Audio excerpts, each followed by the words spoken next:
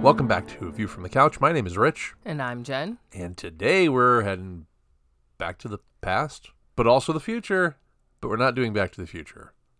We're doing Be Kind Rewind. It's another Spielberg flick. It's Minority Report from 2002. Jen, had you seen this movie before? I had. You really? Okay, so now I have a question for you. Mm-hmm. You typically don't like sci-fi movies. What drew you to this movie? Tom Cruise, probably? I don't know. I have no idea why I watched this. Are you a big Tom Cruise fan? I don't know if I'm a big Tom Cruise fan, but he's got a lot of movies that I tend to enjoy, I guess. The action movies and stuff. Okay, so you definitely are more of a populist moviegoer. You tend to go with like movies that are crowd pleaser type movies. But I don't ever think of this one as that type of a thing. So I think maybe you got like duped by that idea. Yeah, I remember I watched this. It's been a long time since I've seen this. And also, as I was watching this, I thought, why on earth did I ever watch this in the first place? Yeah, and okay, so now I didn't intend at all to for that to be degrading. It's just that the trailers for this movie definitely present it as a more action-oriented film than it really is. Yeah. So I think a lot of people were in that position. So this wasn't a, oh, haha, look at how dumb you were. It was more of a, this was one of those bait and switch type things. Right, let's get people in the seats. Yeah. So because if we do trailers to say what this actually is, we might not get people in here. Oh, come on. Okay, well, you're tipping your hand a little bit. Damn. Someone's tipping their hand a little. I'm just saying, if the trailer was a lot of like, I don't know, almost like a whodunit sci-fi type thing, I probably wouldn't, just because of the sci-fi part of it. Yeah. I don't, like, when I see sci-fi trailers, I'm usually starting to check out right away because it's just not my area of interest. It just doesn't hold my interest. Right. So that must have been what it was. I don't remember. It's been long enough ago that I don't remember. It's interesting to me because a really good sci-fi picture or book or anything like that is really just a parable. It's just a method for telling it. You know what I mean? Like we always talked about The Walking Dead, and you're always like, well, it's not about zombies, it's about the people. Well, sci-fi isn't so much about the technology, it's about the story. So I wonder what that is like. Is it the unfamiliarity of the surroundings that I don't know. And sometimes they they start getting into some of the technology talk, and I don't care. It's technobabble. It's technobabble more often than not. My brain starts tuning out because I don't care. Sure. Okay. And then there could be stuff that I might be interested in, but you already lost me because of this over here, and I don't care. I don't know. It's They're harsh and you're mellow is what you're saying. Yeah. Okay, yeah. Fair. All right, that's fair. And it's not like I don't like any sci-fi movies. There's definitely some that I think I've watched that I've enjoyed, and don't ask me to name them because I feel like I wouldn't be able to think of them right now. But I was going to ask because I'm genuinely curious as to what type of sci-fi you'd actually be drawn to. Well, you liked Edge of Tomorrow, didn't you? I love that movie. That movie has time travel in it. Yeah, it does. You don't like time travel. Time travel's another one I get stuck on because it's very confusing to me. I start questioning, how does this work? What if this happened? How does that go back and do this? I start questioning way too many things. We did a series. I don't remember what the series was called, but Looper was in there. Yeah, that one was really confusing to me. But you liked it, right? If I'm remembering correctly, you liked Looper. I feel like it was maybe a Rent thing for me. I don't think that was the one that. That movie to me is okay. Oh, that was the one with Edge of Tomorrow. So we did Edge of Tomorrow, we did Looper, and we did that one with the train. I can't remember the name of it. It's got Jake Gyllenhaal in it, and he's a paraplegic former Marine. Oh, yeah. Strapped into a machine trying to solve mysteries. Source Code. I barely remember that movie. I know I watched it, but I couldn't tell you what happened in it. So just so everybody knows then, that means we are not doing our next Be Kind Rewind will definitely not be sci-fi. That is not Jen's cup of tea. That would be a slog for me. Hey, I watched Twilight when we started this whole damn thing, so let's talk slogs. All right. So anyway, no, this is whatever. So okay, yeah. So you had seen this movie before. Do you remember liking this movie from the last time? I Like couldn't when you even first tell saw it? you. Okay. I don't remember. Well, yeah, you didn't remember even seeing it until you started watching until it, I started right? watching Okay. it, and I kind of remembered what happened in it a little bit. I remember people were chasing him, and things turned out okay in the end, but I couldn't remember like how everything progressed. Sure. And I obviously haven't seen it since then, so it's definitely not on the top of my rewatch list. Yeah. Yeah. This is one of those movies that I call it dark Spielberg, like around the time of AI and Saving Private Ryan and Minority Report and even Munich. I think we'll get to that one, but these are movies that are a little bit more dark. I mean, like when you think of Spielberg, you think of like E.T. or Indiana Jones or stuff like that, right? Mm-hmm. But Jurassic Park. Not dark. They're fun. They're family-friendly adventures, right? This is a little Jurassic Park is family fun. They go to a theme park. Come on. They get eaten by dinosaurs. No, they don't. Like 2 people get eaten by dinosaurs. The rest of them get terrorized by dinosaurs. Yeah. So anyway, my point being that this is that this is kind of I feel like this is dark Spielberg. Okay. You know what I mean? So, all right. Well, why don't you give us the cast and then we can dive in. All right. So we already know this was directed by Steven Spielberg. Well, wait. How do we know that? I'm just kidding. This was written by Scott Frank, John Cohen, and Philip K. Dick is the person that wrote the short story that this is loosely based on. Indeed, he is. This stars Tom Cruise as Chief John Anderton, Max von Sydow as Director Lamar Burgess, Samantha Morton as Agatha, Colin Farrell as Danny Whitwer, and Catherine Morris as Laura. Philip K. Dick, I don't know if we've done anything else by him. He also did a story called Do Androids Dream of Electric Sheep that was turned into a film that was loosely based on that story as well. It was called Blade Runner, which this movie very much reminds me of in some of its sequences, not in its story themes. Have you seen Blade Runner? No. We saw The Adjustment Bureau. He wrote that. Yep, we did talk about that movie. Yeah. You saw Total Recall? With Arnold? Yeah. Yeah, loosely based on another one of his stories. Speaking of Total Recall, this was originally written to be a sequel to Total Recall. Like, this was supposed to take place on Mars. Is that where Total Recall is? Mars? Well, the end of it is, yeah. So this was supposed to take place on Mars, but when Spielberg became involved, they completely rewrote the script, and we get what we have now. Okay. This was going to be a sequel to Total Recall. Mm-hmm. I'm trying to imagine the bones to that somewhere in here, and I don't know. Were they going to get Arnold back? I don't know. I don't know. Huh. I wonder. I don't. Well, okay. That's weird to me. That's weird to me that this would be a sequel to Total Recall. I almost feel like when you rewrite a movie that much, how is it even considered the same movie? Well, yeah, like it's supposed to be a sequel to Total Recall, but now it's an adaptation of another Phil K. Dick book. How did that happen? That's not. I don't know. That's it. Okay. Well, whatever. Anyway, whatever. Fuck it. We're just gonna keep going. So, all right. Should we get into the story? Sure. Let's talk about the plot. So the setting is 2054, Washington, D.C., and we are introduced to the idea of pre-crime, which is a police unit. And the way we're introduced to it is actually by watching it work, which I really enjoyed because we kind of get these concepts before they really explain them. We do get a little bit of an info dump with when they bring in Colin Farrell's character, Danny Whitwer. But we first get to see the precogs recognizing a murder going to happen, and we don't know quite what's going on right off the bat.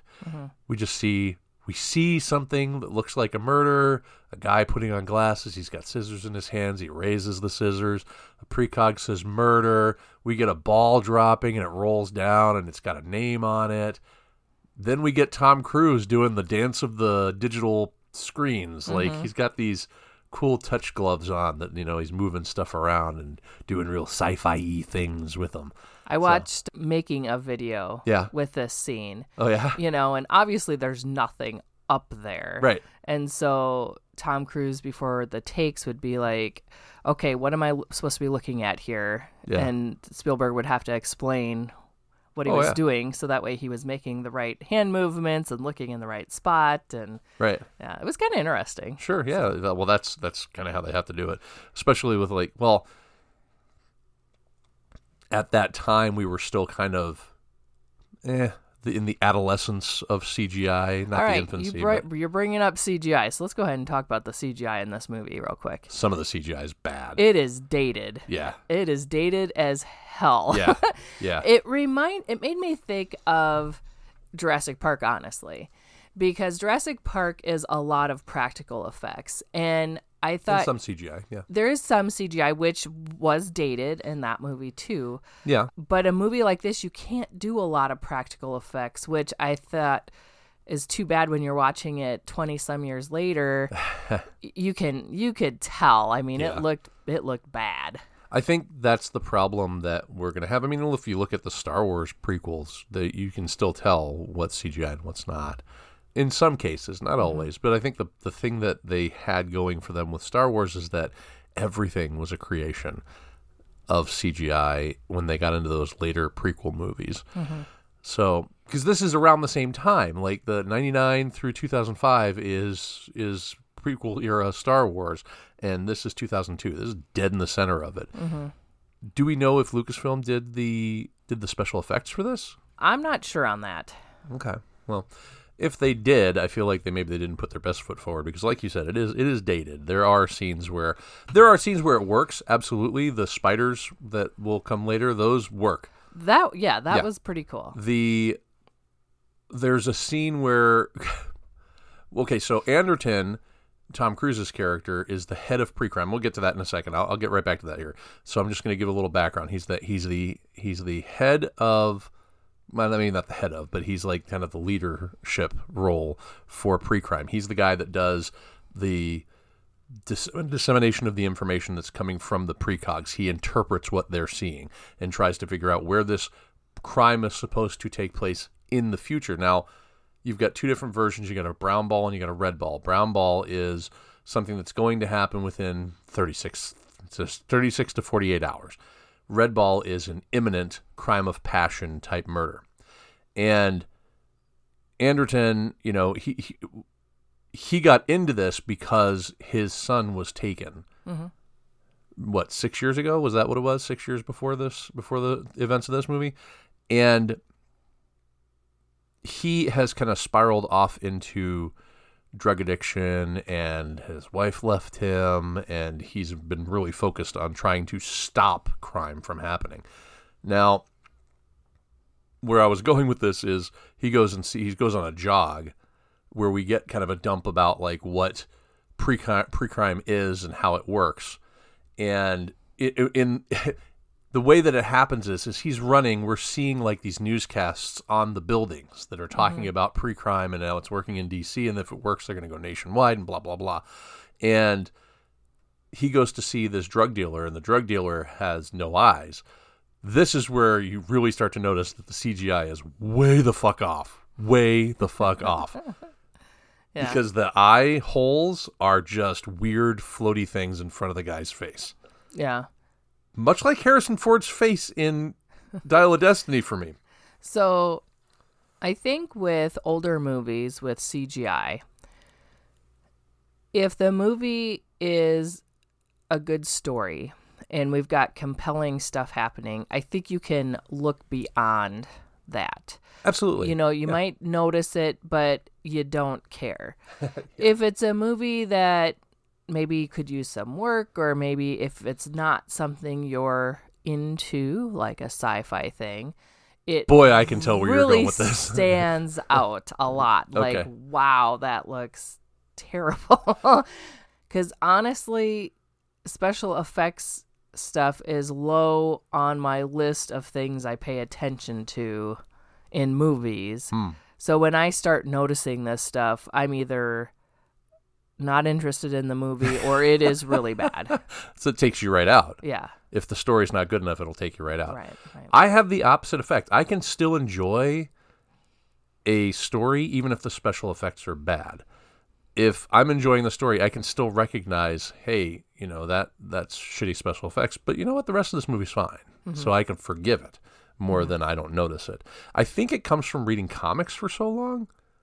And I'm not trying to be facetious here, but I really do think it comes from reading comics for so long, because I think there are times where I can read a comic book or a comic story, like an arc, where the art is just horrendous. But if it's written in a really good way, like if it's a compelling story, I don't give a shit if the art's bad or not. Yeah.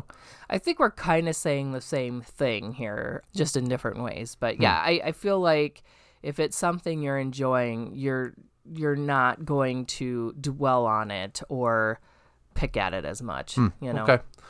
All right. I feel like you're going to pick at it. No, when I was watching this time, I definitely was noticing, oh, that looks bad. Oh, that looks bad. Well, oh, we're that talking looks about bad. a movie that's 20 years old now. Minority Report is over 20 years old. It is, yeah. How crazy is that? I know. Like, and I was trying to think, okay, this is older, this is dated. You got to kind of give it that. But for me, I kept noticing it. And Yeah. Yeah, you definitely notice it. I think when we get into like the car chase, you notice it a lot in the car chase. Although those cars, pretty damn cool, right? They drive themselves. They're on tracks. You don't have to worry about anything. They bring you right to your house, drop you off, wait for you to come back. I want a car like that. It'd be great. As much driving as I do, shit. So Anderton's unit, pre-crime, is being audited by the Department of Justice, and that's where Danny Whitwer comes in, Colin Farrell's character. He wants to make sure that pre-crime works, but he has ulterior motives. He wants to be in charge of pre-crime. He wants that job. And so he's really kind of pushing Anderton to maybe find something wrong with Anderton more than with the pre-crime thing. His investigation veers way the fuck off from, like, is pre-crime working, and into, like, is Anderton a competent leader? Right, yeah, it does veer off. Yeah. For sure. Yeah. We find out that he has his own aspirations. He's kind of... It seemed like he was really interested in how stuff worked and what was happening and all that stuff at first, and then all of a sudden it took like a really like weird turn. But character arc wise, it makes sense though, because if he wants to be in charge of it and he has no knowledge of it, because nobody really knows how it works, that's why we're getting this info dump. But if he wants to be in charge of this, don't you think he should understand how it works? That's already? why he wants all that information. He but doesn't why care does about... he want to be in charge of it if he doesn't even know how stuff is working? He's or a what bureaucrat. It is? He's a bureaucrat. Oh.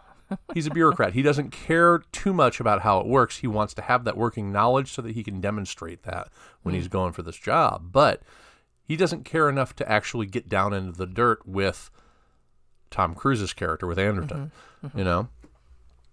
But Anderton, they stop a murder at the beginning of the movie. We get to see pre-crime working and doing its thing. Basically, they get a call that from the precogs that says, hey, this one guy is going to murder his wife. It's a crime of passion. There's a rush to get to it. It's a great action sequence. I really enjoyed the action sequence here because it puts you right into the middle of pre-crime and the idea of it. Now, morally, I am completely opposed to the idea of pre-crime. So okay, thank you. I was going to ask you about this because I feel like, because like the guy's like, I didn't do anything. He hadn't. Right. Where did all of the standards of innocent until proven guilty happen? Did they just throw all that out the window because of this pre-crime thing? Yes. And here's the thing. Here's the really interesting concept is they're going to actually visit whether or not the precogs visions have to be what they are. Do the precogs actually see the future, or do they see a possible future? Because Anderton himself is going to be put into a situation where he's going to be able to make a choice. Everybody gets to make that choice. Right? So if they are arresting people based on what the precogs are saying they might do, they're not doing any service at all. Right, And, because and- obviously they can make a change because Tom Cruise did. right. Not Tom Cruise, but Anderton. Right. Yeah. He's always Tom Cruise. That's the thing, is he's always Tom Cruise. And you notice he's running in this movie, right? He runs. Because what does Tom Cruise do? He runs. But he didn't ride a motorcycle, though, did he? He does motorcycle, run, and something else in every movie. But he doesn't Dance? ride a... No, dancing is John Travolta. I don't think he rode a motorcycle, but he did ride like the car thing, which is kind of cylindrically shaped and kind of like narrow. So maybe you can consider it that. I don't know. So anyway, so where were we going with that? Tom Cruise running. Where were we going? I with don't know. that? Just making fun of Tom Cruise, I think. Oh yeah, that's right. You said it was Tom Cruise. Yeah, because it's Tom Cruise, right? Yeah, so Tom Cruise. Okay, so speaking of Tom Cruise, Anderton, after they stop this crime from happening and they arrest this guy, they put a halo on him, which we're going to later find out is the way that they kind of stop these guys. I don't remember seeing a trial for this dude. There is no trial. He just gets put into the cylinder in the prison. Mm-hmm.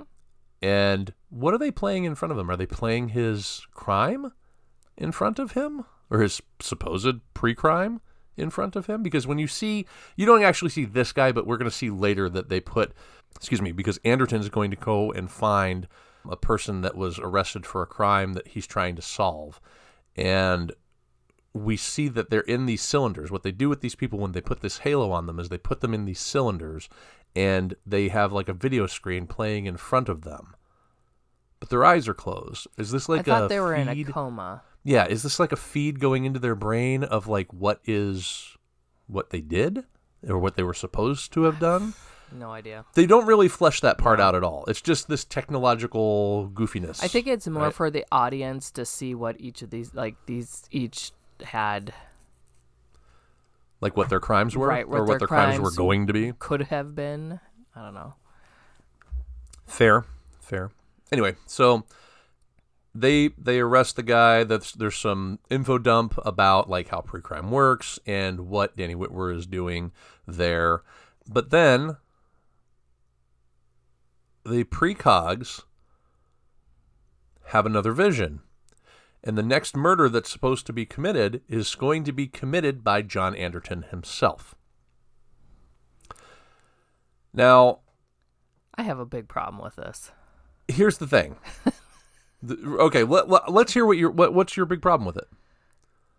So, if Anderton never would have been shown this clip or this premonition, he would have never known who this guy was. They would have never gone after him. None of this ever would have happened. Well, okay. So how is this a premonition if he was never shown that in the first place? He would have never done any of that. So how are they predicting a future if he has to be shown this before he goes to do it? That's the loop. But if he was never shown this, he would have never... So how is this a premonition by them? So they have to make this up and put this out They didn't there. make it up. No, see, okay, so here's where it gets a little weird because later, okay, now we're going to have to spoil the end of the movie. Later we're going to find out that Lamar, the guy that runs pre-crime and is trying to make big money on pre-crime, has actually had visions implanted in the precog's brains to give to Anderton. How? How do you implant something for a clairvoyant? I don't know. But what you could also argue is that they didn't actually come from the precogs themselves. It could have just been something that they had uploaded and it got sent over, because he runs the whole thing. You know, Yeah. Lamar runs the whole thing. So if he sends him on this path. He actually sets him on the path to go after the guy. But Agatha, when they're in the room, is acting like she had this premonition, and because she's very aware of what is happening and that he has this choice in this moment. When they're in the room? In the room with the guy. Because by the time they're in the room with Leo Crow, that is imminent. It's truly imminent, not just a planted thing. Okay, and her powers still work according to the movie. Right, because she powers still knows work. where to go and whatnot. Right. So her hidden. by that time her premonition is true. It's not just an implant. So I think that still works because her powers still work. Her abilities as a precognitive creature or person still work at that point. All right. I still think it's hooey. I don't know. I don't think it makes any sense to me. I think that these humans that have these premonitions and whatnot can predict something that only would happen if they showed him this prediction anyway. No, they didn't have that prediction. They didn't have that prediction. That prediction was planted by Lamar. Yeah. That prediction was planted by Lamar to set Anderton off because he only goes back to the precogs after he's run and he comes back. Mm-hmm. He gets the new eyes and all that, right? Mm-hmm. Yeah. So it's meant to just set him off and set him, basically just set him up to be like a murderer. Now the precogs, they can't talk. They talk, but they don't they're not cognizant of the present world. No, they can't keep them in like a coma state or something. Yeah, they keep them in the future, these people basically. They don't exist in the present day. They can't escape whatever visions they're having. Now, with this technology, they can easily plant something.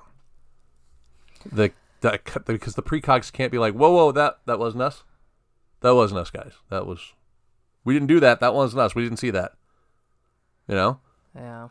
But what it does do is, okay, so it sets Anderton off. He goes running. He gets chased. There's a kind of a cool sequence where he's chased on jetpacks and they're flying around. Like the practical stuff was cool. I thought was cool in that stuff. He knows that he's got about 36 hours before this alleged murder of Leo Crow will occur. Mm-hmm. And he tracks down the person who helped create the precog technology. Her name is Iris Heinemann. And she is a scientist who tells John that basically there can be burps in the system. There can be hiccups. The precogs will sometimes disagree, and it's usually the strongest of the three that will disagree, that will have a different vision of what's going on. And that one is the female, Agatha. Okay, I'm going to back up a second again. Sure. Okay, so this implanted vision... You're still stuck on the implanted vision? I swear to God, this really bothers me. Okay. This implanted vision, it's supposed to happen in 36 hours. Uh-huh. Does the director guy who set this up, wouldn't he expect, because Anderton sees this right here, that he's going to get arrested right away? Or does he expect that Anderton's going to escape and evade for 36 hours exactly to set up this hotel room that this guy is in? That's the second one. It's the second one. His plan is to have Anderton get to that hotel room and then let things play out the way that they would play out. Because what he does is he gets arrested right there? I mean, that... The problem is solved then. Yeah. He's arrested for the pre-crime. You know, in this world, remember, in this world, you don't have to have actually committed a crime as long as the, quote-unquote, in this situation, quote-unquote, precogs have had a vision about what's going to happen for sure, right? Mm-hmm. So they catch Anderton, they halo him, they put him away, job's done, right? Job's done at that point. Mm-hmm.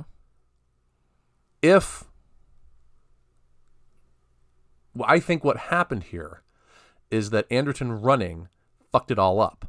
Anderton getting away fucked it all up.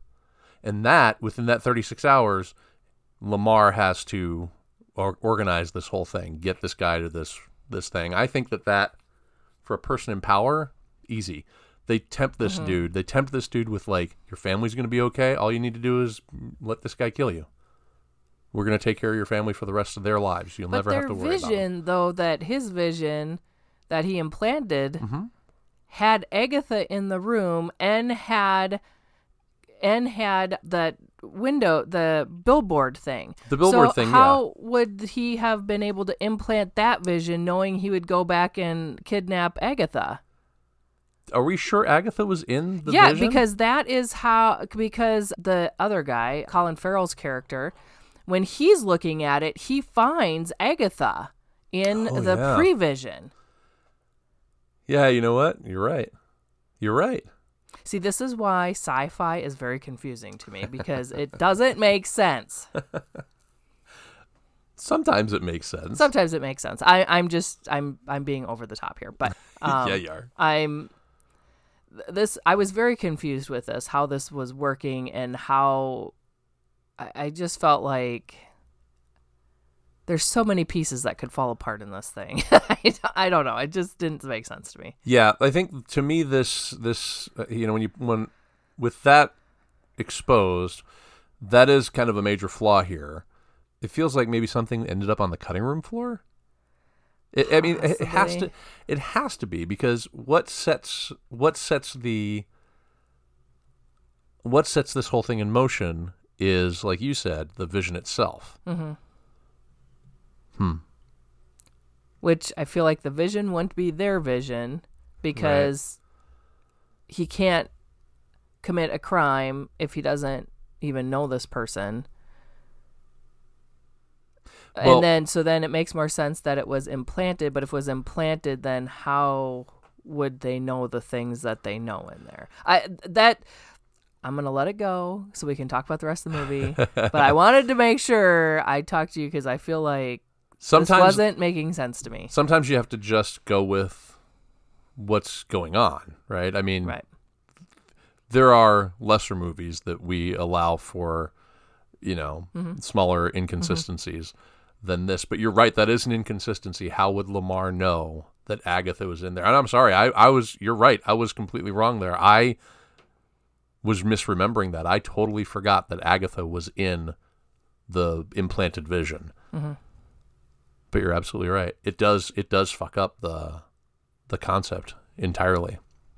So really then it becomes a question of, are you going to go with it, or are you going to are you going to pick at that and be like, "Nah, I'm not okay with this because it doesn't make any sense." I feel like almost every movie has something that people could pick at, and if you're going to pick on it or not is going to depend on how much you like the rest of the movie. Sure, it's called the suspension of disbelief. Yeah. I mean, are you willing to suspend disbelief enough to give this movie this conceit and just enjoy the rest of it? Yeah. So good find, good call, good way to think about it, because like I said, I wasn't there. I was there. I wasn't like, I didn't even pay attention to that detail. Didn't even think about it. You're absolutely right. So back to what John was doing, he is talking to Heinemann, who tells him that sometimes one of the three precogs will have a vision of the future that differs from the other two, and that person is usually the strongest one, which is the female, Agatha. She's the most talented of the three. They call these things minority reports, but they have they said the name of the movie. They said the name of the movie like 86 times, yeah, by the way. But so basically they've kind of tamped this idea down, because they don't want people to, it would cause people to question the credibility of what? pre-crime. Maybe we shouldn't be arresting everybody just because? Right. No. So basically, when you think about it, these guys are, we're talking about like corporate bureaucrats here who are kind of keeping an essential piece away from public knowledge because of what they want, which is a lot of money. Mm-hmm. They want to make a lot of money off of this. Mm-hmm. And I think, if I'm remembering correctly, Heinemann, she left because of this disagreement with how they were going to implement that, right? She kind of got out of it because of that. She kind of went into seclusion. But Anderton kind of puts two and two together and says, hey, the only way I'm going to survive this is if I make it public about these minority reports, because now I have one of my own. I can actually put this out there and show people that this doesn't work. So we get this sequence where John has to get new eyes. And the reason he has to get new eyes is that everything is based on eye tracking. Mm-hmm. Retinal scans. Yeah, which, what the fuck? Like everything, even like shopping. This is like the biggest invasion of privacy I've ever seen in my life. Like, if this ever got implemented, I'd be like, I'm out. I'm done. I would go into seclusion. I would be Heinemann. I'd be out. I'd be off like gardening somewhere. Fuck this. I'm not participating in this society ever again. Like, the guy, he walks into the Gap and they're like, hey, how's it going? How do those tank tops go for you? No, he's not him, because when he gets the new eyes, they're from a dude named Mr. Yamamoto, I think it was. Yeah. The morality of retinal scanning people just as they're wandering around, because there's like tailored news feeds to them. Like when you're reading a newspaper, it shows you things that you want to see based on, I mean, this is like, think about the algorithms on, say, like TikTok or Facebook, or this is already happening. They're just not doing it with our eyes yet. Yeah. This shit is already happening. And truly, I'm not okay with it. You know? Anyway. So John, when he goes to get new eyes, he goes to a guy that he had once put away. And the dude does the eye thing, but he leaves him like rotten food because he's got to let it heal for 12 hours before he can make off with the eyes. And he's not supposed to open his eyes. Don't open your eyes. He'll go blind. Right. So he's got he doesn't. He's got like wraps over his eyes. But my question is, if you're going to have a dude cut your eyes out and put other eyes in, wouldn't you rather have it be someone that you didn't fuck over? Right.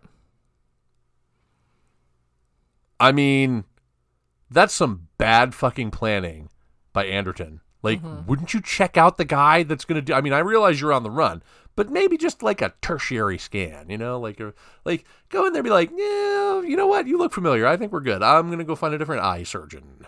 Yeah. Like, what the... Is this the only underground eye surgeon guy in the whole of DC? Yeah. Also, I would think like an eye transplant like that would be a very long surgery, and I think it would take more than 12 hours for your eyes to probably heal that thing. In the present, maybe, but we're in the future. We are currently, 30 years away from this? I may actually live to see this future. Like at least the year that this takes place. Right. I want to be here in 2054, so whatever we need to do to keep me alive, I just want to see what happens in 2054. I want to see if we're actually doing pre-crime by then. All right, so John goes to a hacker who downloads the Minority Report involving the murder of Leo Crow. By this time, he's already got Agatha, though, doesn't he? When does he go back to get Agatha? It's after the eye surgery. That's right. After the eye surgery. So he goes to gets his eyes changed, and then he takes his current eyes. He's like, I want my eyes back. Oh, they come to get him. They think he's there, and they send in these little spider robots that we were talking about before. They find Anderton with his eyes covered, and then the spider like scans his eye and confirms that it's not him. Also, I'm pretty sure that's where he should go blind, in that eye. Maybe he is blind in that eye, but they just never address it. Yeah. Also, one thing that was not CGI that I found here is, you know, when he's under the water and there's that little bubble thing? Yeah. That was supposed to be CGI, but Tom Cruise taught himself how to do that. So how to make a bubble? How to make a bubble come up the water like that. I'm confused. I was confused because I thought, why do we need to do a CGI thing? Can't he just do a bubble? But apparently it was enough of a thing that it was put out there in their behind the scenes notes. I'm confused. What does that... I mean, like, how do you not know how to make a bubble with your mouth or with your nose? I've never tried, I guess, to see if I could make one little bubble escape. I suppose it's one. So he taught himself to release one bubble of air? Yeah. Fucking, okay. I have to say, though, for Tom Cruise he seems kind of like a weird dude with the whole Scientology stuff, but... Oh, he's definitely a weird dude, and the Scientology isn't even the beginning of it. But, I mean, this dude does a lot of his own stunts. He knows how to do a lot of stuff. I mean, he's very dedicated to He the is. art. Yeah, he's So- dedicated to what he does. I don't know. Yeah. I don't know if I'd call him a talented actor because you always consider him to be Tom Cruise playing whatever he's doing. Mm-hmm. I don't think I've ever seen him disappear into a role. I've always assumed him to be just Tom Cruise in this movie. You know what I mean? So he kind of takes me out of things when I watch him. But he is, like you said, dedicated. Absolutely. Yeah. I mean, even now, what is he, like 70, 65, 70 years old now? So how old is that guy? I don't know. How old is Tom Cruise? I have no idea. Huh. I will look it up. Yeah, maybe. You know what? Maybe he's not. He might be only 10 years older than me. 60 maybe? I don't know. Okay, so here's the thing. Tom Cruise, even now, Dead Reckoning Part 1, Mission Impossible movie that just came out, he did all of his own stunts in that, too. That's like Harrison Ford. He is 61. 61, okay. That's like Harrison Ford in Indiana Jones and the Kingdom of the Crystal Skull doing his own stunts, but Harrison Ford was in his 70s by that time. So, wait, no, was he in his 70s? Hang on, 2008, 15 years ago. It was late 60s, so. Yeah, he's like Harrison Ford doing his own stunts. I like that. I dig that. There's something to that kind of makes me feel like, we're all aging. I'm pushing 50. I'm going to be 50 here in a couple months. And I think that Tom Cruise being someone who does his own stunts still at 61 years old gives me hope that, like, you can age gracefully, right? You can still be an active, participant in society and in other things by, with that kind of stuff. I like seeing it. You know what I mean? Mm-hmm. So, yeah. Yeah. So after he gets the eye surgery and they scan his eye and he doesn't go blind, he goes back to the pre-crime headquarters, and he takes Agatha. He basically takes her out of the thing because what had happened earlier is she had touched his hand. She had grabbed his arm when he was in there. They weren't supposed to be in there, but the Whitwer character forced them all to go in to, like, investigate how pre-crime works or whatever. And Agatha, after everybody had left, had grabbed Anderton and shown him a vision. Now, he knows that Agatha is the strongest of them, and he knows that she's aware of him. So he goes and takes her to try and solve this mystery. Plus, she's the one that would have the Minority Report. She's the one that would have the Minority Report. They figure out that the other two had one vision, and Agatha had the Minority Report, her version of that. So they go to a hacker who, this guy runs like a VR playground or something, where you can, there's a guy that shows up who wants to kill his boss. He's like, I want to play a game where I kill my boss. And the guy's like, I can make that happen. Yeah. Meanwhile, he's got people having sex with, AI things, or at least, the concept of it. And all these other things going on around him, but this dude wants to kill his boss. And he only relents when Anderton walks in. He's like, hey, get out of here, you psycho. I don't do that kind of stuff. You giving me a bad name or whatever. But I thought that was a cool concept, this VR lounge, I guess. Maybe not this sleazy, but the VR lounge is kind of cool in it, but it makes me think of Total Recall. Mm-hmm. I wonder if this is a leftover from the Total Recall script. Maybe. Because there is, in Total Recall, that's the conceit, right? The idea is you can live another life. You can be, someone else for a little while. And that's what these people are doing. Yeah. So I thought that was interesting. So they go to this guy, and they go to this guy to get the Minority Report downloaded from Agatha's brain. But when he tries to do it, there is no murder of Leo Crow in Agatha's brain. This is why I think it was a plant, but you're right. If it is a plant, how's Agatha in the thing? How do they know that he's going to take Agatha? Mm-hmm. Or maybe if it was a vision, there was no Minority Report. They all had it. Because if they all have the vision, then there's no Minority Report created. Right. Interesting. I don't know. Anyways, moving on from that topic. Yeah, so, okay, yeah, we don't want to revisit that. Okay. So while he is reviewing Agatha's visions, he's kind of going through them to make sure. He comes across the memory that he saw just before he ended up getting tagged as the next murderer. It is the drowning death of a woman named Anne Lively, by someone who we can't see their face. Mm-hmm. And Anderton takes that info along with Agatha, and he goes to Leo Crow's apartment. This is where the MacGuffin in question comes into play for you, where John finds there that there are a bunch of photographs laying out on the bed of various children with this dude Leo Crow. And he's at a hotel room, and my question again is why would a serial killer go to a hotel room and lay out all of his victims' school pictures and other stuff like that? It's only there to incite. It is, Yeah. But it just seems weird. It does, but if you think about it, okay, now for me, this movie hit differently this time around because I'm a parent now, but we find a picture of Sean, Anderton's son, with this Leo Crow character. Mm-hmm. And this seems to confirm that Leo Crow was in fact the person that killed, or abducted at least, Sean. Mm-hmm. I mean, imagine yourself in this situation. You come across information that proves in your mind that this person had something to do with a child that 6 years ago was abducted, your child, right? I agree. I feel like you wouldn't be thinking correctly. Right. At Your that brain point. wouldn't be Yeah. processing, why is all this stuff out here? Right. You're just going to be acting entirely on emotion at that point, which is, I think, what they're counting on. So I agree it is, and even Whitwer's going to point this out later, this is what we call an orgy of information.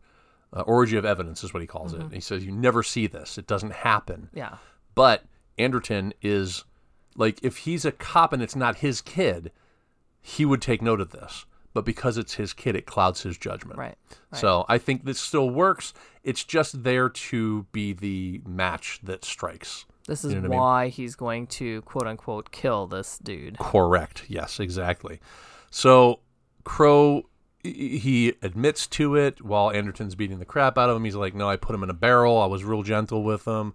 He kept floating up, but I had to take him out of the barrel and put him back in the barrel. And he like basically just eggs him on, right? He wants to die at this point, we find out, because he has been promised that his family will be taken care of, like I said before. But it turns out that he's not actually Sean's killer. He was just told to be Sean's killer for this sequence. By some rich white dude throwing money at somebody to kill himself. Blah, blah, blah. Yeah, right? Like, what kind of a dystopian world is that in the future there, where, like, this guy is so desperate to have his family be okay that he's willing to just get himself killed? This Lamar Burgess is a dick. Right. I mean, he's Yeah. a terrible person. Yeah. He knows about these fake premonition things and that there's issues there, but Minority he Reports, hides yeah. it. And then this whole thing, like somebody that's supposed to be his friend, he does this too. Yeah. Yeah. So Crow ends up dead, but not at John's hand. John is going to arrest him. The whole time that John is like going to try and kill him, he's like threatening Leo. Agatha is telling him, no, you have a choice. You can choose differently. Now, they say that it's because he knows what the narrative is he can make the choice, but the truth is everybody can make a choice. We don't know what that Marks guy at the beginning of the movie was going to do. We know what the precogs said he would do, but we don't know for sure that that was what was going to happen. Maybe he decides to, I mean, he was wound up, but maybe he throws the scissors instead. Or Right. maybe he puts his hand down. Right. Like, there's just no way of knowing for sure that that was what was going to happen. Okay, so they come for Anderton at Crow's hotel room, but he ends up getting away, and he runs to the home of his estranged wife, Laura. Anderton discovers that the drowning victim, Anne Lively, was Agatha's mother, who she was addicted to a drug. What was it called? Neuroin or something like that. It's like neurological heroin or something. I don't know. But like basically she's a heroin addict. She gave Agatha up.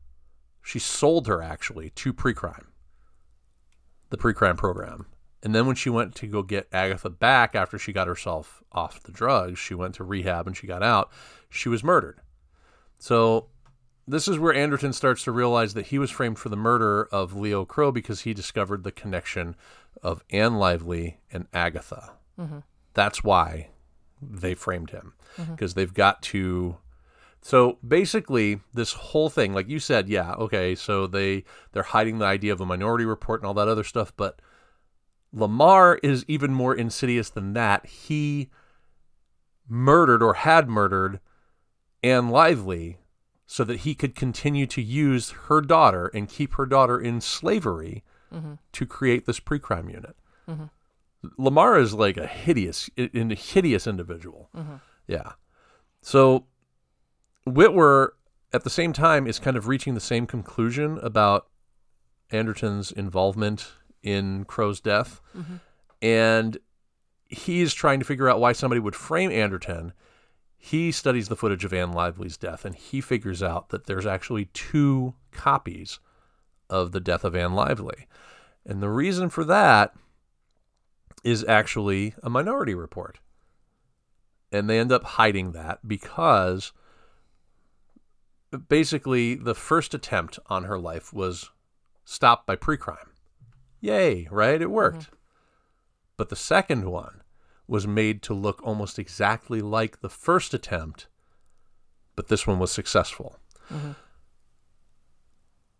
And then he goes to Lamar and he's like, hey, this is what we found. We got 2 different things going on here. I think that there's something going on here. Burgess ends up shooting Whitwer with Anderton's gun to frame Anderton for Whitwer's murder too. So now he's got him on 2 things. Like, this dude is just framing everybody, right? Yeah. What the hell? So Lamar has Anderton arrested. They catch up to him at his wife's house. And he is arrested for both Crow and Whitwer's murders. Agatha is returned to the Precog Temple, and Precog goes back online. And John ends up in the tubes, right, mm-hmm. with the halo on and all that fun stuff. But then we get this bit where, okay, so early on when we talked to the lady that helped start pre-crime, I can't remember her name now, but she says the female was the smartest of the 3, mm-hmm. the best of the 3. Here's where we get to see that Laura is better at solving the crime than John is. Better at solving the whole thing. Laura she's at like this commissioning thing for pre-crime where they're about to go nationwide, and Lamar is being like hailed as like, hey, great, this great leader of pre-crime and everything. She says, she's talking to him about this murder. She says something to him, and he says, we will figure out who drowned Anne Lively. And she's like, I never said she was drowned. Yeah. So how the fuck would he know that, right?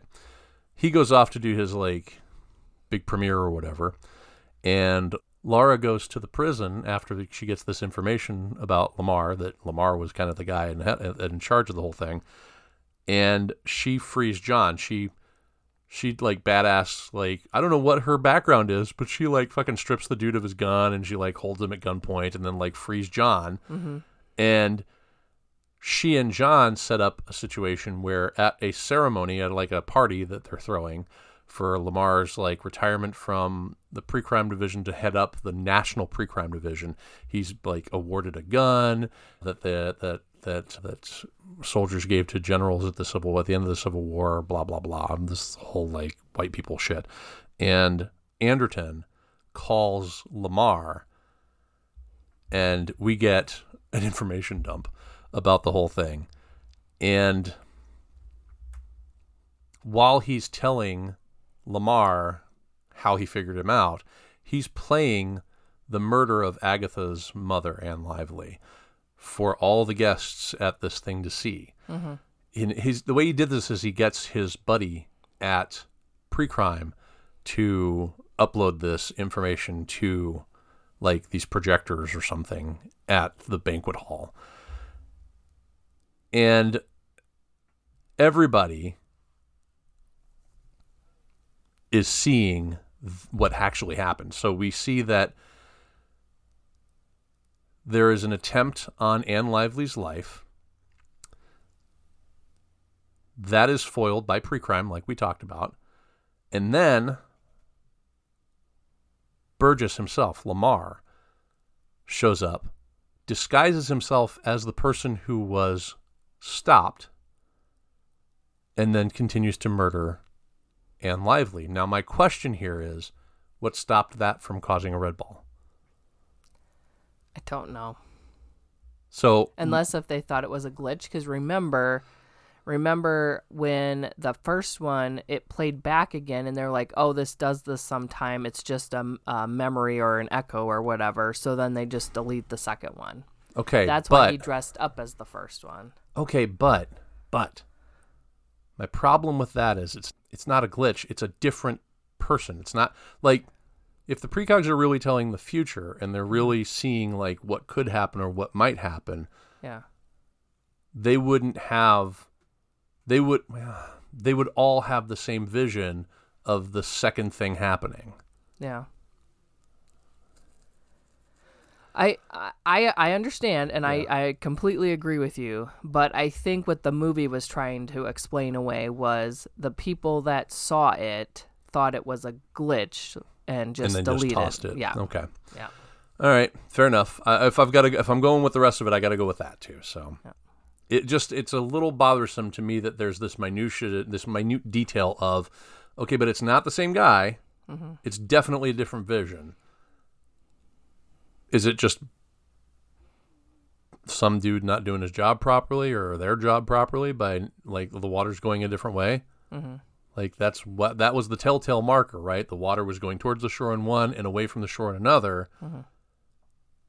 And somebody didn't notice? If you get that, won't you? Yeah, but wouldn't you compare the two and go, wait, hold up.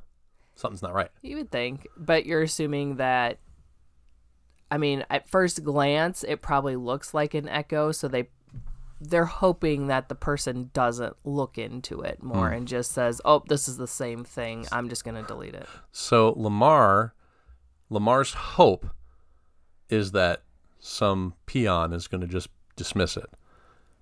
He's putting a whole lot on whether or not someone's going to just be like, meh, that's the same thing, gotta go. Well, he put a whole lot on the whole vision with Anderton in that part too. Oh, so and Leo. Yes, I. What's his name? Yes. Yeah, you're right. There's a lot of happy circumstances for Lamar in this thing. It's true. You're right. There is. So, while the banquet is going on, pre-crime gets a report of a red ball that Lamar is going to kill Anderton. And so Anderton and Lamar end up face to face. Anderton points out that Burgess is in kind of a quandary here. If he kills Anderton, he's going to be locked up. If he doesn't kill Anderson, pre-crime is not effective, and he's going to be disproven, and his corporate legacy is going to fall apart. So Burgess takes this as, I only have one shot, and he ends up killing himself instead of Anderton. Mm-hmm. And pre-crime ends up disbanded. The precogs are retired to a secluded, undisclosed location where they can live in the present and not have to be bothered by their visions. And John and Laura have reconciled, and they are expecting another child. And that is the end of the movie. So the best thing on the end of this movie is the precogs get to get out of that tub of water and kind of live a normal life here. The slaves, you mean? Yeah. Yeah, they were enslaved. They were enslaved people. So Lamar murdered and enslaved people to stop other people from possibly murdering. But that's not why he's doing it. He's not in it to stop murders. He's in it to make money. Yeah. It's obvious just from the fact that his solution is to pay off a guy. He's going to give a dude money. Like, that's what he believes in, right? Mm-hmm. He's going to give a guy money to let himself get killed so that the guy's family can, live in this future hellscape that they've made. Yeah. So one thing that I really liked about this movie was the escape with Agatha, and how she, when they were running through the mall after they got out of the hacker's place, the little VR Paradise Skies place, she would tell him, "Stop here, wait here, just wait, just wait, just wait," and like it would be so that like a dude that was selling balloons was passing by just as the officers were running past and looking down and seeing if they could see them, but they were blocked from view by these balloons. Having a precog while you're on the run could be really beneficial. Yeah, it's very beneficial. She told him to grab an umbrella. Nobody knows why she told him to grab an umbrella. It's because it's raining outside, and if they put the umbrella up, these guys aren't going to be able to see them because everybody's got umbrellas up. Like, that was pretty cool. I liked that. Yeah. I did like the action sequences in this movie. Yeah. Very, very, like, lively action sequences. I have a question for you. Did you think that the guy with the sunglasses on the billboard was Ben Affleck when you first saw him? No. That's the first person I thought of. It looked like Ben Affleck. I was like, that Ben Affleck? I thought that was Ben Affleck. Oh. It was not Ben Affleck. So, did you feel like the Anne Lively connection was obvious from the start? Like he found that murder, and that's when he got redballed? I didn't quite know what the connection was, but I knew it was something. I knew something with that murder is why this was all happening. Right. Yeah. No, that's what I mean. Like you could tell right off the bat, right? Yeah. Like there was no mystery there that's what was going on. There was something there. He saw something he shouldn't have seen. Right. That's a pretty common, like, chase movie. Mm-hmm. Oh, I saw something I shouldn't have seen, or I heard something I shouldn't have heard. Like Witness from 1985. The kid saw the murder, and so there's this big, he's got to hide now and all that stuff. I did like the way that this movie looked. I like the way a lot of these Spielberg movies from this period look, and I think it has to do with the way that the film is processed, if I'm not mistaken. It gives it a bleached out they did some look. There's a process that I think you leave out. Like you don't run it through like a silver nitrate or something like that. That would normally like solidify the colors a little bit more, but it gives you this bleached, streaky look, and you see it a lot in like Saving Private Ryan and the battle scenes and stuff like that. Really, really cool effect that Janusz Kaminski kind of brought to the table in this movie. So, yeah. Did you expect that Lamar was the killer of Anne Lively when you saw this movie? I don't remember. This time I remembered, just because I'd seen it before, that he was the ultimate bad guy. Right. But I honestly don't remember in the first time I watched this if I figured it out or not. I always thought it was dumb that he would have done that himself. I mean, he hired people to do other stuff. He obviously has enough money to hire other people. Why didn't he do it then? Although he was just starting then, maybe he didn't have as much money. Yeah, okay, sure. That dude lives in a house that looks like he's been there for decades. He's plenty of money. Dude's got plenty of money. He's swimming in it. That's why he's trying to continue to have more money, is that he has all that money already. Mm-hmm. That's his idea, is, hey, I've got all this money. I'm going to use it to make more money. It's going to consolidate. Why wouldn't he have hired somebody to do that? Yeah, I don't know. That doesn't make any sense. And Lamar makes some serious errors throughout this whole thing. In the murder of Anne Lively, in getting too comfortable with the lie and like letting it slip that he knows that Anne Lively drowned. Mm-hmm. Because Anne Lively, to him, when Lara brings it up, she's like, he was looking at some some murder that happened a while ago of someone named Anne Lively. And Lamar's like, oh, we'll figure out who drowned her. How the fuck would he know that? Like, he's too comfortable in his skin. And like, I wish this happened more, that these big villains would, like, get too comfortable in real life, right? Like, I wish these villains would get too comfortable in their own skin and then they would pay for whatever they've done. But it doesn't happen like this. Why? Why doesn't it happen like this? Anyway, do you have any other notes that you wanted to bring up? I do. Let's hear them. All right. So the precogs were all named after famous mystery writers. We have Dashiell Hammett, Sir Arthur Conan Doyle, and Agatha Christie. Interesting.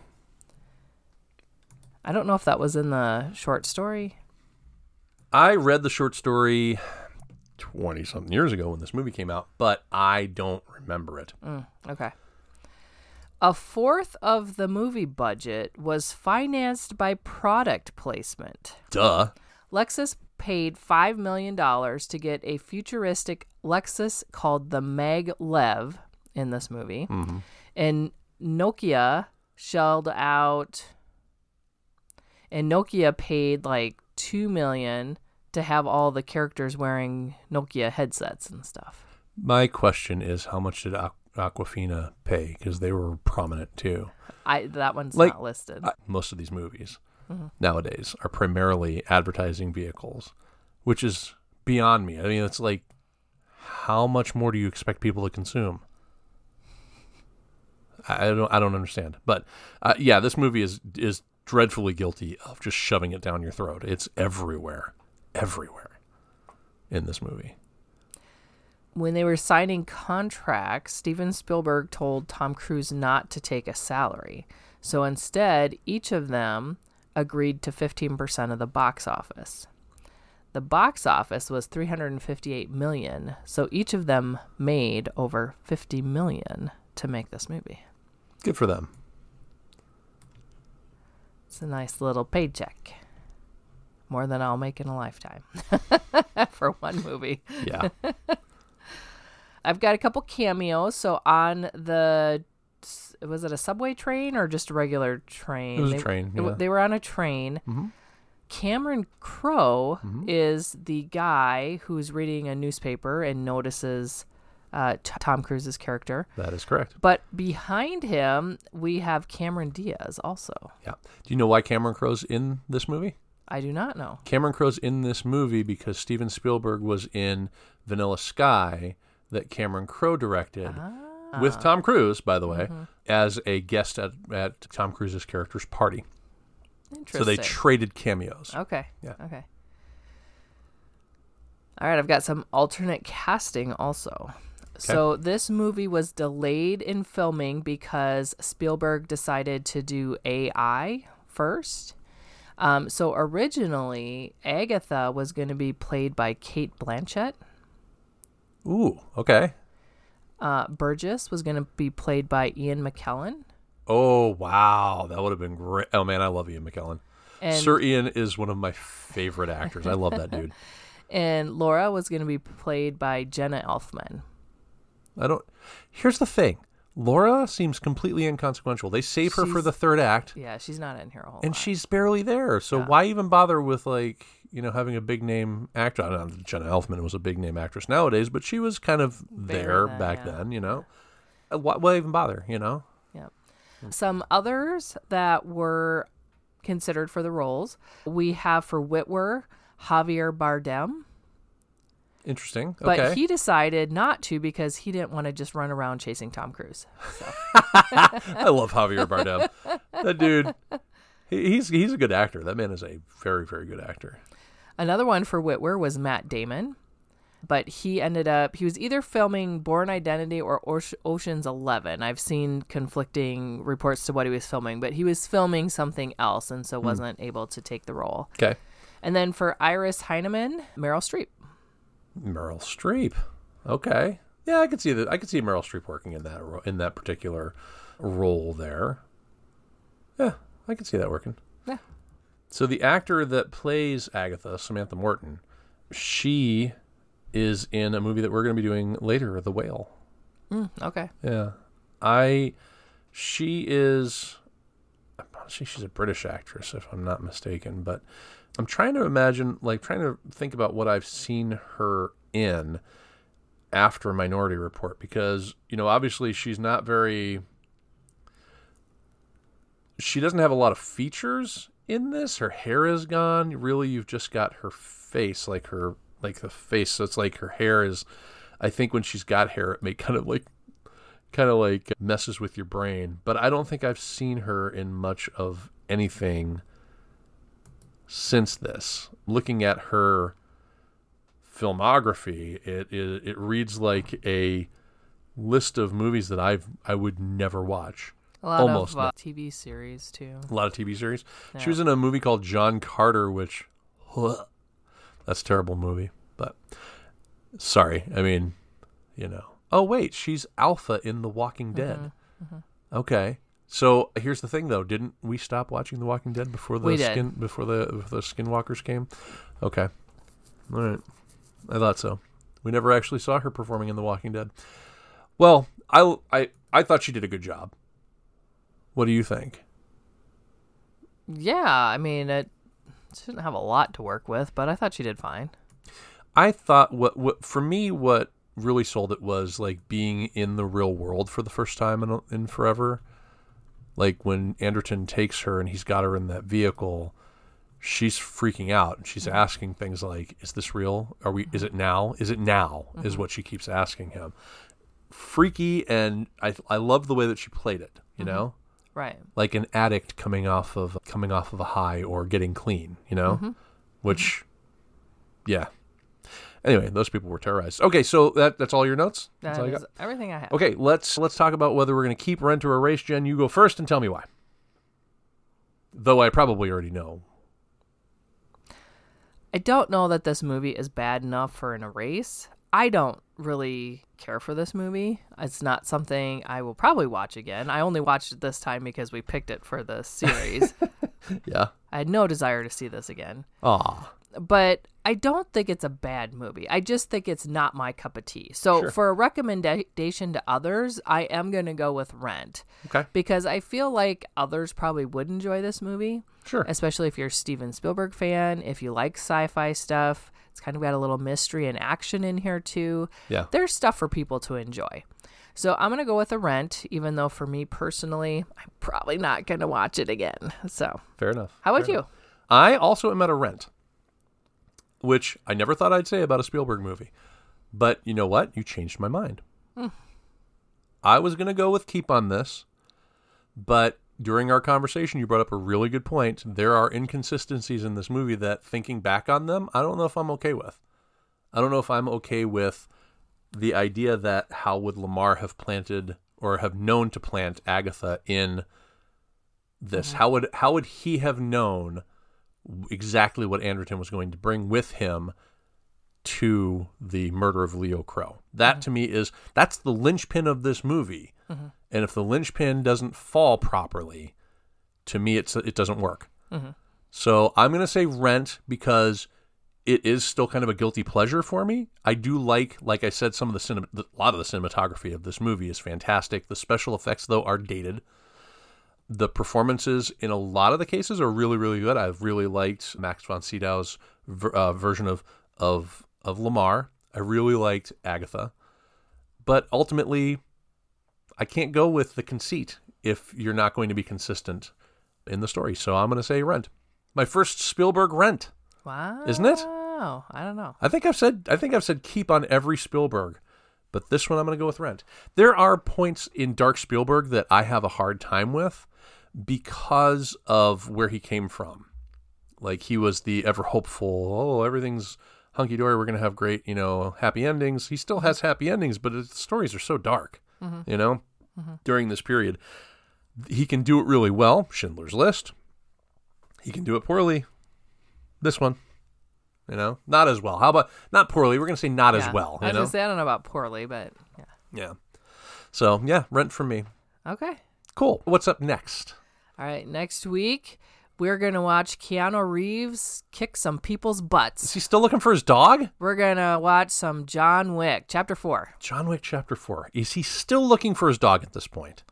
I don't think he was looking for his dog. He had revenge on his dog being murdered. Oh, yeah, his dog was murdered. Is he still avenging his dog then? Well, like that was the conceit, right? That was the first movie. Yeah. And I feel like the second movie kind of went off of that, and then the third movie went off of that. So this all started because that idiot from Game of Thrones decided to kill this guy's puppy dog. Killed his puppy dog and stole his car. Yeah. Yeah. Okay. I don't know if he would have. I don't think he would have gone on this killing spree if he would have just stole the car. Right, but the puppy dog was. It was a gift from his dead wife. Yeah. So, yeah. That started it. So now all those murders are on that dude. All of these murders are this one guy's fault. That's right. That's right. Pre-crime, man. Could have solved it. Could have saved him. Sent him away. This guy's going to kill a puppy. Get out there. Wee wee. All right. So next week for 3 fucking hours, we will have John Wick. Right here on the couch. Thanks for listening, everybody. You've been listening to A View from the Couch, a Space Moose Media podcast. You can interact with our hosts on Twitter by going to twitter.com/view_couch. You can also email us at aviewfromthecouch@yahoo.com. If you've enjoyed this episode, please help us get noticed by leaving a 5-star review on Apple Podcasts or the podcast platform of your choice. Thanks for listening.